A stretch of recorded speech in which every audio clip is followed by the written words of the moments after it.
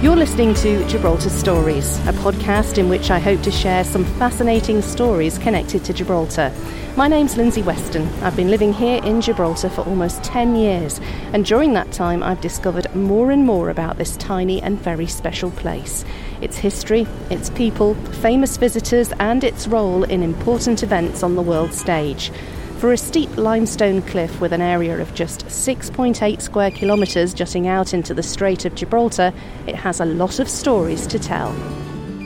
This skull, Darwin held it in his hands, and he talked about the magnificent Gibraltar skull.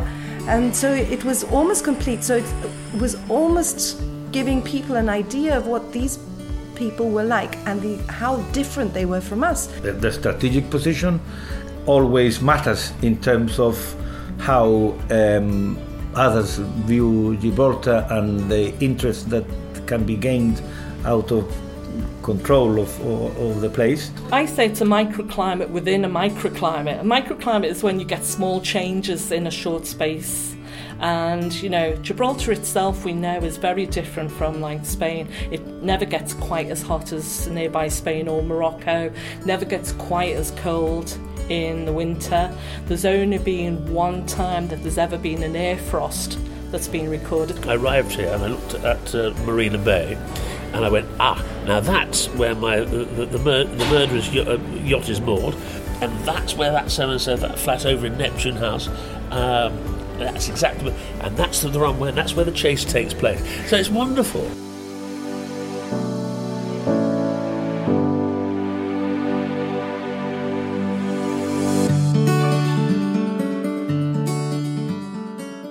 Hello and welcome to episode 5 of the Gibraltar Stories podcast.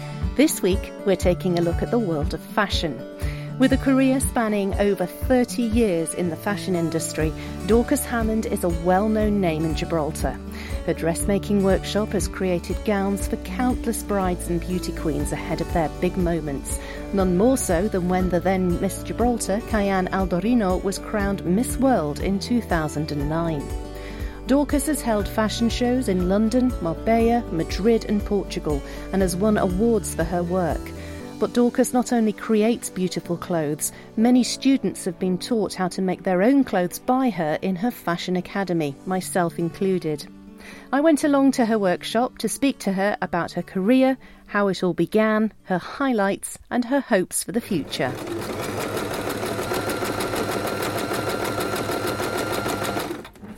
Well, first of all, Dorcas, I have to ask you about your name. When I was growing up as a little girl, my mum had a sewing box and it had Dorcas pins in it. And here you are, working in the dressmaking industry, and you have the right name for the job. Yes, some people have actually asked me if I've changed my name because of what I do. No, I was born Dorcas, and Dorcas is a name in the Bible. She was a dressmaker and she used to make clothes for the poor. And in the 1800s, they used to have the Dorcas sewing circles, and they used to also make clothes for the poor. There was Dorcas thimbles, pins, even bedspreads and sheets. So yes, I'm very proud of my name. It's almost destiny then that you had to follow the career path that you did. Definitely. I was born a Dorcas, really. Since I was very young, I've been doing this. It was a passion, so my destiny. So take me back to your childhood. When did you first start sewing? Oh my God, I was very, very young. I used to watch my mother sew, and she never allowed me to use a sewing machine. So when she left me with my sister, which was 5 years older than myself, I used to tell her, come on, let's go try the sewing machine. It was a foot pedal one. And my sister was always very scared. So I used to go and give it a shot without my mother knowing. And I remember once we even broke a needle. And obviously I changed it and nobody heard about my accident. But one day the ironing lady came home and says, oh, your mother's not here. I wanted these 2 sheets sewn together. I said, don't worry, I'll do it. She was like quite shocked, really, that this little 6-year-old was going to sew these 2 sheets together. And I did. So when my mother came, she says, look what Dorcas has done. Dorcas can't use a sewing machine. Well, yes, she has, and look how straight she's done it. So my mother found out. Obviously, she didn't tell me off. She was quite proud. And she started teaching me how to embroider, which was what she used to do. But I hated that. My first duck was horrendous. So no, that wasn't my thing. I started sewing for my dolls. All the scraps that my mother used to leave behind, I would make little things. I remember there was a Pippa doll, which must have been about, 5 inches. And I used to make these lovely clothes with those tiny fingers, because I'm sure that I can't do it now. And I had a huge selection of clothes. And when I was about 12, I started buying the Simplicity and Burda patterns. And then really is when it started taking off a bit more professional, if I may say so. So did you stick to the patterns that you were cutting, that you'd bought from the shops, or did you start tweaking them to make them more your style and what you wanted to do? Well, when I was 12, I would stick to the patterns. But as I grew up, maybe around about 15, I did start tweaking. And then I would incorporate in the patterns the design I had in my head. I never used to draw the designs at that point. It was always in my head. And I created for myself. Then I was working in a perfumery when I was about 15. And people started asking me for clothes. So I started making things for clients. And in between lunchtime, between 1 and 3, I'd sew.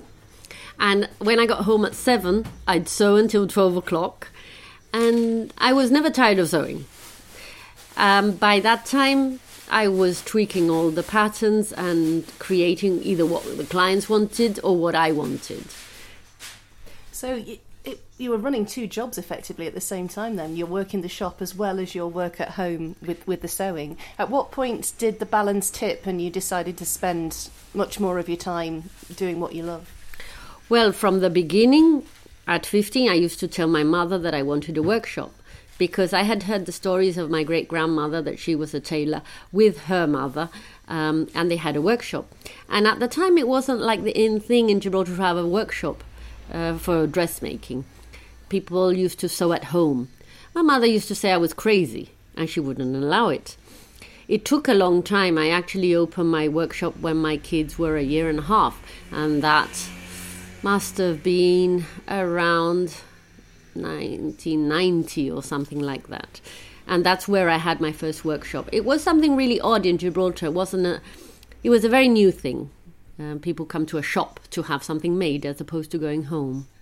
And I guess to put things into context for people who aren't from Gibraltar or don't know too much about Gibraltar, I guess when you were a child, the border was closed. So the options for going shopping for clothes were quite restricted. So I guess home sewing was quite possibly a lot more popular in Gibraltar than it was elsewhere at that time. Oh, definitely. Yes, of course you had the shops that you would normally have had at the time, but home sewing was like the normal thing.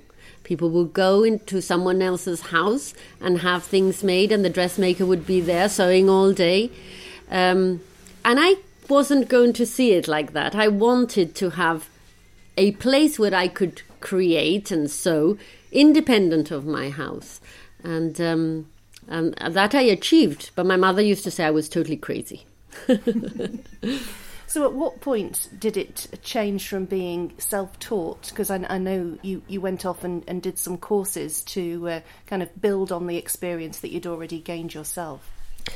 Well, I always thought I knew less, because being self-taught, you don't know how much you know. It's something quite weird. When you do a degree, you know you've done your 3 years degree and you know how much you're worth. But when you're self-taught, you're learning all the time and never think it's enough. And in 2000, I think it was, I went to Madrid and I did haute couture course. Well, I also did industrial pattern cutting. And there I found that I knew loads. They offered me a job there as a teacher. And they were quite impressed in the way that I set in my sleeves, because I didn't do it their way, I did my way.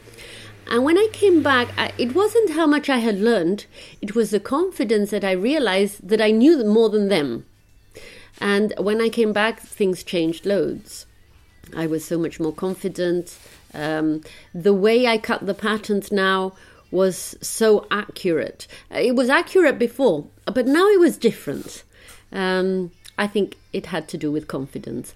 And I had done like 3 degrees in a row, and I hadn't realized how much I had learned during the beginnings of my workshop. But when I came back, things really changed. And you're well known locally for producing the most beautiful gowns for Miss Gibraltar pageants and for weddings and all sorts of special occasions. I personally have seen some of these gowns, being a regular visitor to your academy, and they are absolutely breathtaking, the work that you produce. Yes, well, I think we specialise in evening gowns. To make a skirt is okay, but to make an evening gown, it's so much more complicated, but it gives us so much more pleasure. It's more intricate, and the challenge is more. And I think that I need challenges in my life. I cannot do the same thing over and over again. And being 30 odd years in business, I think that what's kept me going is, number one, that I'm not materialistic. So whether there's more or there's less, I've still kept going. And the next one is the passion I have for everything that I do, and I evolve. That also has kept me going, because if you stick to the same thing year after year, 30 years is too many years. But it's always been evolving. At the beginning, it was I want to have a fashion show. And then I did. And then I want to have a dress in the Miss World pageant. And then I did. I want to this and I want to that. And gradually, bit by bit, I've been achieving everything through struggle, but I have. And it's been evolving all the time until it got to the moment that I started teaching. And that was another part of the evolution of my business. And this is what we're doing a bit now. And how did the teaching side come about? Oh, the teaching side, everybody had asked me, but it never happened. And 9 students that were going to go off to uni to do fashion designs asked me, and I said, I have no premises. So they went and asked Father Bear from the cathedral if they could use Nazareth House, which I had been teaching there to girls in social care. And because obviously Father Bear knew that, when these girls approached Father Bear, he agreed. So we spent, I think it was about 2-3 years teaching these girls just before they went to uni. So during that time, the word had spread and more people wanted to come, but we couldn't do it in Nazareth House. So the time came that we had to do a full refurbishment in the shop and stick 8 desks at the back. And then we started teaching from the shop. And gradually the courses have grown, and we have more days that we have lessons, and it's such a buzz. And recently we're doing something new. This is the evolution of my life, put it that way, is that we're doing short workshops, and this is so much fun. And I think it's giving a buzz to everybody generally, because there's something new coming out every month or twice a month even, and that's is a lot of work. Is a lot of work previous to the course or the workshop, but it's loads of fun and everybody enjoys it. I guess you're getting new people in through the doors then, who have just got a little bit of time spare during their week when they can, come and brush up on their skills they may have for their hobbies or whatever. Well, yes, actually, these workshops started because someone asked me to show them how to use a sewing machine. Something that, in my head, it's something so easy, but if you don't know, it's not easy.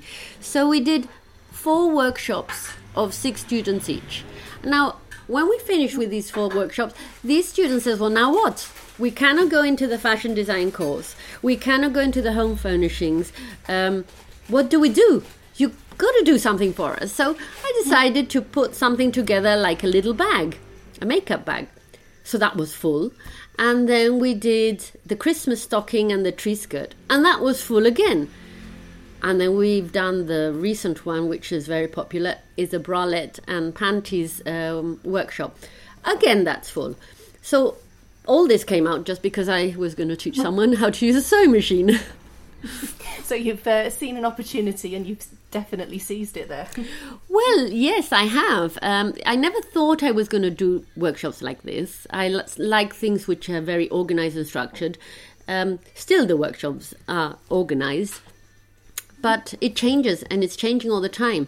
And now we have a schedule this year with all the workshops that are going to happen. We're going to have 2 every month on the first week and on the 3rd week of the month. And it's very exciting putting these together, and it's given me a buzz as well, because all the other workshops, the courses are already written. We have the 3 books, level 1, level 2, level 3, home furnishings already written. So now this is giving me obviously extra work, but an extra buzz too, which keeps me going. Now, you alluded earlier on to the fact you always wanted to design a dress that was going to be worn at a Miss World pageant. And, of course, that came with bells and whistles on as well when you made the dress for Cayenne Alderino in 2009. Well, that was a weird one, because someone was like, I was like a puppet. God or something, or the energies, or just taking control over me. 3 years previous to that, I had designed an outfit for Christian Santos, a friend of mine, which was an angel, because his logo was an angel. And on the day that we finished it, we put on the wings and everything. I said, I've got to make this dress with a long skirt and with a slit. And my staff were there and Christian was there, and we said, we'll save it for the right moment. And we'd made little things similar, because it was appliqued on a mesh, transparent mesh. We made little ones, but nothing with this in mind. And one day Christian calls me and he says, do you want to make a dress? They go, yeah, for you? And he says, no, for Cayenne. I said, but she's not here. He says, don't worry, you can do it. So when we met, he says, I want you to make the dress like my angel. Obviously, I had made this angel, and I am very experienced with applique work. So it was the only dress I could make in such a short time, and especially because she wasn't here. And that was because she was already at Miss World, was that? Yes, because she had gone into the finals, and she had worn a dress, a lovely dress that Priscilla Sacramento had made, and she'd slimmed down, and they asked me to make a different one because she was in all the pictures with that dress. So, well, I agreed, but not giving it much thought. I think if I would have thought about it, I would have freaked out. And we did it in a week. I had the lace that had been left over from other appliques from a show that we'd done. The mesh I had to dye in coffee because she was very tanned, so it wasn't good enough. And then Christian brought the fabric for the skirt, and I don't know who brought the crystals, so it was all a mishmash of everybody just putting this together. And we made it, and the parents took it on the Saturday. We didn't even know if she was going to wear it. She might not like it. It might not even fit. I don't know. But she did. She liked it, and she wore it, and after that I cried loads. Because never I was ever going to think that I would be making a dress, and it was going to be Cayenne, and she was going to be there in the Miss World pageant, and she was going to win. So basically, yes, I cried loads. I'm not surprised, but how fascinating to hear the fact that you had to dye some of it with coffee. Well, you can't believe the things we do here. People don't know. But yeah, we've had all sorts of stories. I actually should write a book. I think you probably should, yes. Yeah. I'll make loads of money with a book. So would you say that was the highlight, the pinnacle of your career then? Seeing your dress, with Kyan wearing your dress and being crowned Miss World? Well, I've had so many highlights in my life. Yes, it's one of them. But it's been 30 years, so I've had all sorts. Loads of stories to tell, loads of important things that I've done. It was a very important time. But yeah, I never thought that I was going to be in that position. This is why I said at the beginning, I was like a puppet being manipulated by some other forces, because I don't think I even stopped to think. That's why I cried so much after that. So what does the future hold for Dorcas Hammond and for your workshop and your academy? Really? I don't know, because I've tried so many different things, and some have worked, some haven't worked. I would love to sell my clothes up the coast, exclusive designs. That is one thing that I've always tried and haven't seemed to achieved it. I've had fashion shows everywhere, but we haven't got a shop. That is one thing that I'd like to do. At the moment, we're doing something else, which is we're trying to either sell tutorials online. So that is an option. Within the school, do these workshops that we're doing, we would like to, at some point, have the academy online. And just grow and just evolve to what makes me happy and my students. My sincere thanks go to Dorcas Hammond. She's an immensely talented lady, and I feel honoured to call her my teacher and my friend. If you'd like to see Dorcas's work or sign up for one of her many sewing courses, I will include all her contact details in the show notes for this episode. Thanks go to you too for listening. Don't forget to follow Gibraltar Stories on Facebook, Twitter and Instagram, and tell me what you think of the podcast using the hashtag Gibraltar Stories. You can subscribe to Gibraltar Stories on iTunes, SoundCloud and Spotify. That way you won't miss out on any new episodes. And if you'd be kind enough to rate and review the podcast, that will hopefully mean that other people should be able to find it more easily in future. I'll be back again next week with another Gibraltar story for you. Until then, bye for now and thanks for listening.